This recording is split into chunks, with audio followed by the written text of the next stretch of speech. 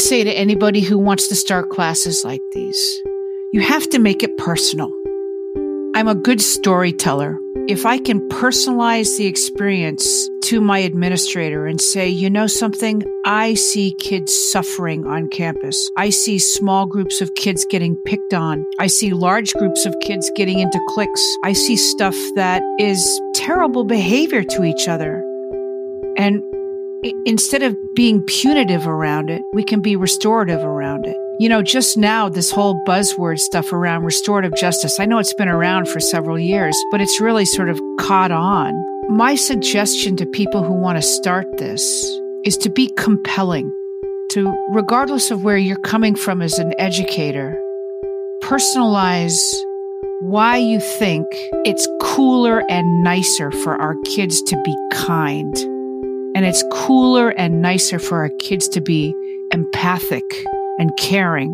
That's the only way that we're going to heal the divisiveness that we have in our society.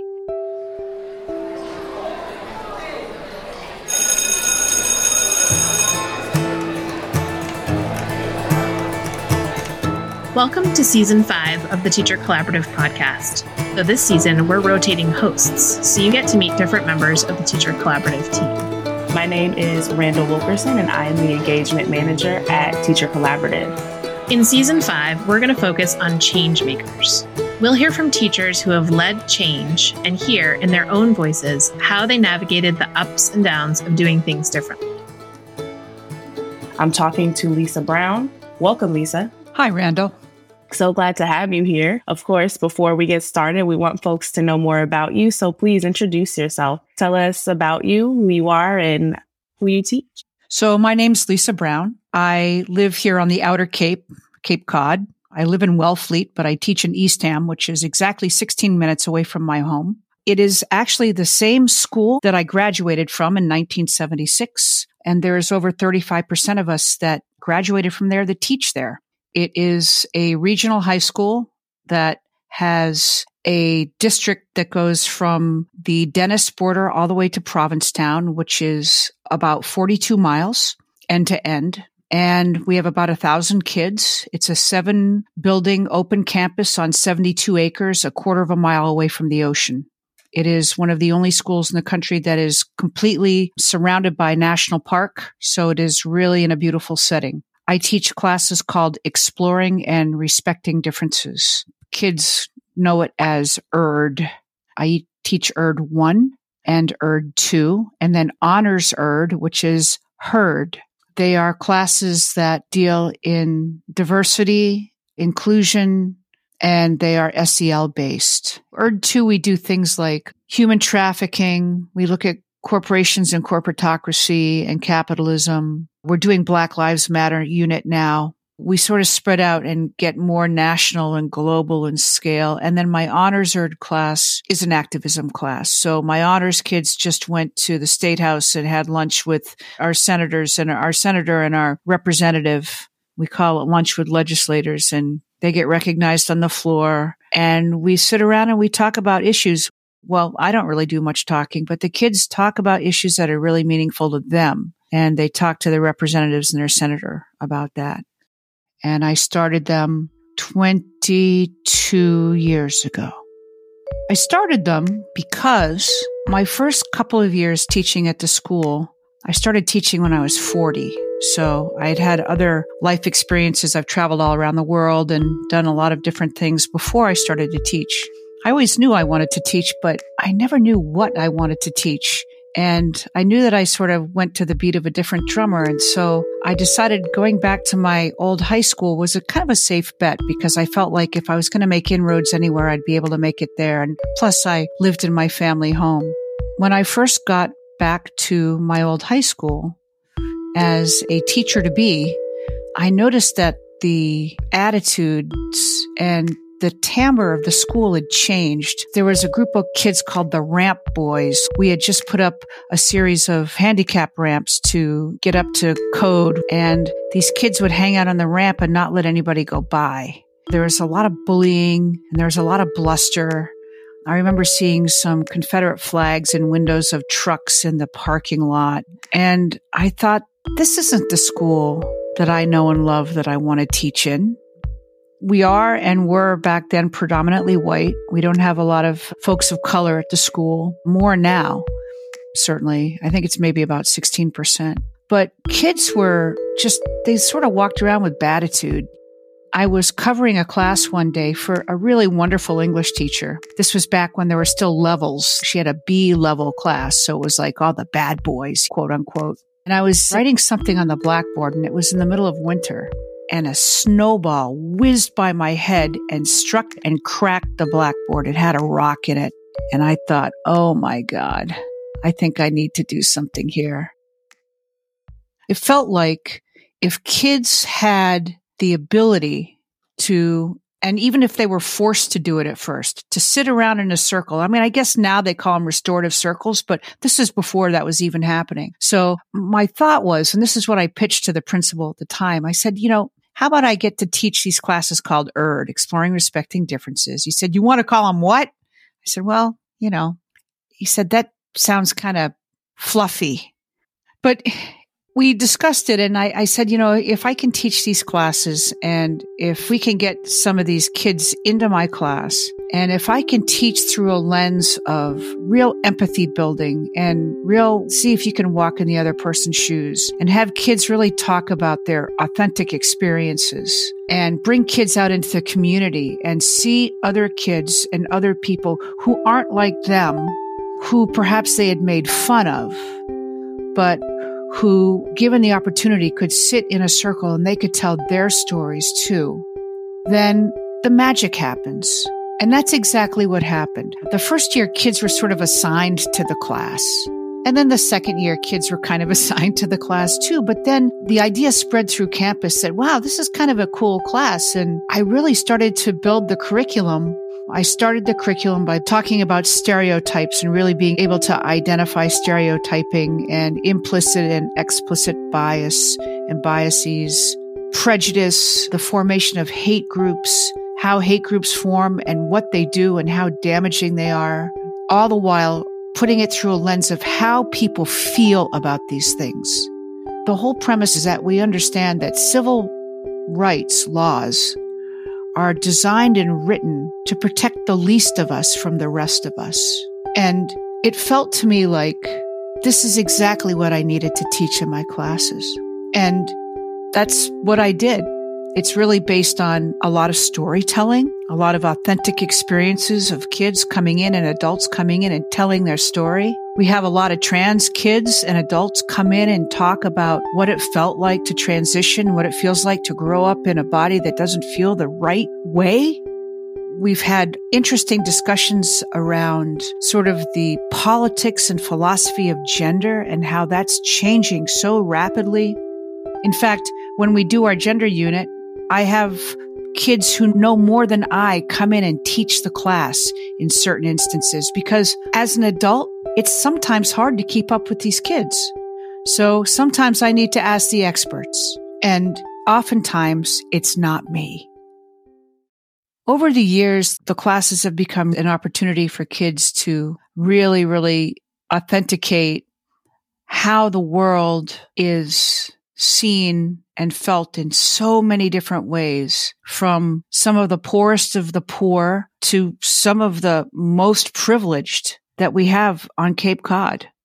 I remember telling a story once where I had two kids in class. It was 2008, and it was right after the recession, the crash. And one of the kids kind of outed himself. He was living with his mom in the back of a van with an extension cord going out to the van and a hot plate. He had just had to give away his beloved dog because they had lost their house. Their folks had gotten divorced and non-payment of the mortgage, and things crashed and burned. And Mom and the boy were living in the van with his goldfish, and they were sort of living on borrowed time in the yard of somebody's house, a friend's house. In that same class, I had a kid that year whose parents had just made $94 million. Let me tell you about the learning that happened in that class that day and the conversations that we had around it. Needless to say, the kid who was living in a van got a lot of help that he needed as a result of those stories. So that's what I do. I teach classes called Exploring and Respecting Differences. That sounds really powerful. Sometimes as teachers, we're made to hyper focus on standards and objectives and growth, looking at data benchmarks. But it sounds like your ERG classes are coming from a different plane of measurement and understanding. So how have you seen participation in this class impact students? What does growth look like? What does change look like for students? It's really based on skills building. So when I talk about a social emotional toolbox, I'm trying to build some resiliency, listening skills, linguistic skills, conflict mediation skills, these kinds of skills that they can actually turn around and utilize in their lives, whether it's text messaging with their friends or in forms of social media. What we've seen anecdotally over the years as a body politic in our school is that kids have become softer, gentler. We don't have fistfights on campus. There isn't a lot of kids talking smack to other kids. They're not big cliquey groups. There's a lot of inclusivity, particularly with our best buddies kids and our special needs kids, kids of color, our gay community, our trans community. I don't certainly say that it's my classes specifically that have changed the feeling and the attitude of the school, but a lot of the teachers say that it's my classes that are doing it. And I guess I expect kids to learn how to speak respectfully and listen carefully and reflect deeply in my classes. Those are the changes that I see. I see levels of maturity. I see kids being more thoughtful. I see kids using tools like WAIT, why am I texting? That's what it stands for. Or why am I talking? Instead of just jumping in and interrupting and getting into fights or arguments. So I see it in my classes, but when I hear from other teachers and administration that says our school's become a lot gentler, I think it's because I have anywhere from 170 to 225 kids a year that go through my program. That's a quarter of the school. So if I can cycle that in 4 years and try to get new kids each semester, then I get a lot of the school. So what do I see changing? I see kids feeling more empowered to be able to know how to affect and change their democracy. I see kids becoming more engaged and getting out into community and actually volunteering and making a difference and doing things that are meaningful to them that they know is also meaningful to the community. And I see the attitude on the campus change. I think we're the only in-school 4-credit diversity class. Usually they're after-school programs, but we have a lot of electives at our school, and this is one elective that we're not going to let go of. So my mission is to try to spread the idea of these classes. When we think about this season focusing on change makers, I've met so many teachers who notice a lot of the same trends that you've seen. Students, children, young folks, people, adults being in cliques or separating based off of stereotypes and assumptions. And they would love to create a class just like this.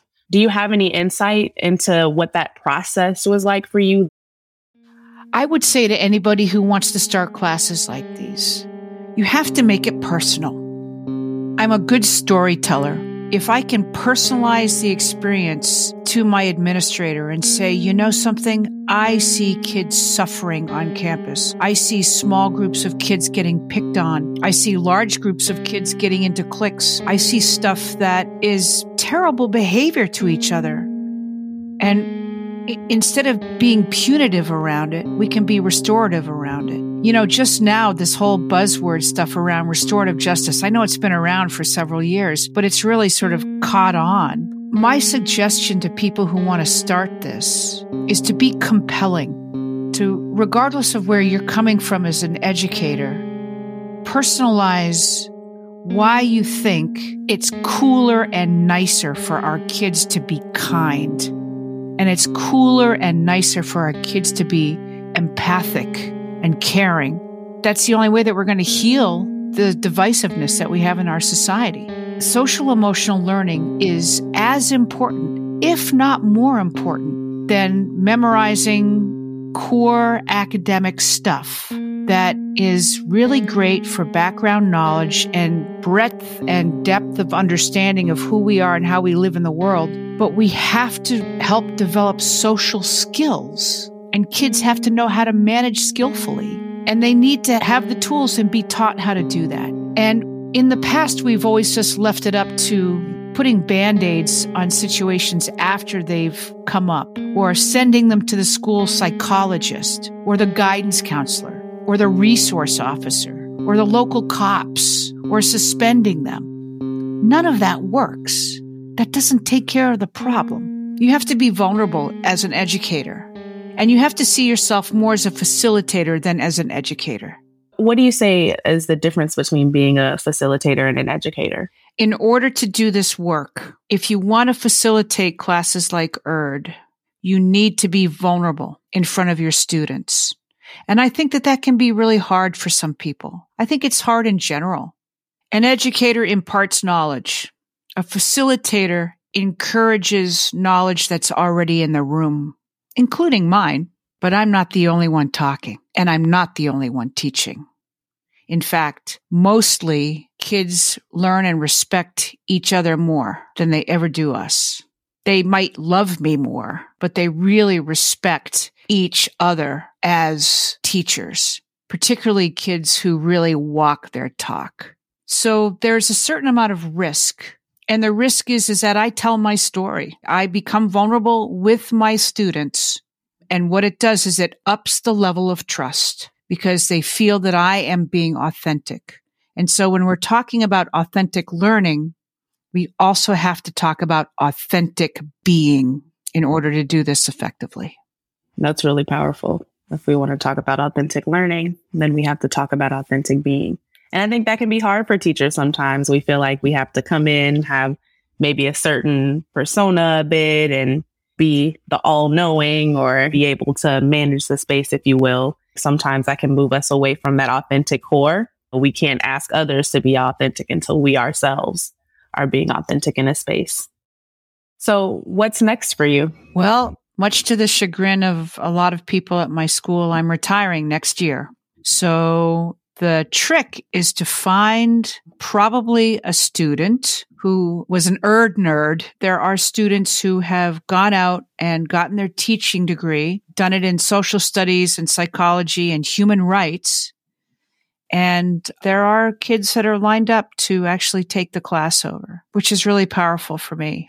I'm hoping that there is one person who will take over my classes who are pretty much tailor-made for it. And that's because they've been through 4 years of me and then 4 years of school, and they're teaching somewhere else right now, but they would love to come back to Nauset and take these classes over. In my retirement, I'd like to start working with the adult population doing this same kind of work, because I have a lot of faith in Gen Z and I trust them. I trust where they're going. I think that they have the skills and the resiliency to push forward in ways that we have yet to see. I think our adult population is hurting, and I would like to really start doing some adult ed and doing some circle work with people, particularly people who just can't stand each other and who are really divisive and really hate each other. That's what I'd like to do. I'd like to start bringing people together again, us old folks, because it's time. That sounds wonderful. Just spreading your own experience into the adult space, as you're saying, while passing the torch to a young person to keep ERD and HERD going strong in your school community. I wish you a happy retirement, and I wish you well in that endeavor. And I'm also wishing luck to the person that's going to have some big shoes to fill. They're only size 10. Oh, okay. Not too big, not too big. Thank you so much. And I'm sure you're inspiring teachers who are even listening now. Thanks, Randall. No problem. You can learn more about the Teacher Collaborative by visiting our website, theteachercollaborative.org, or by following us on social media at The Teacher Collab. That's collab with 1 L. And if you enjoy this show, please rate and review us on Apple Podcasts. Special thanks to today's guest and to all the awesome teachers out there who show up with love, creativity, compassion, and energy every day. Thanks to teacher Ben Truba for our theme music, The Dusty Pencil Sharpener.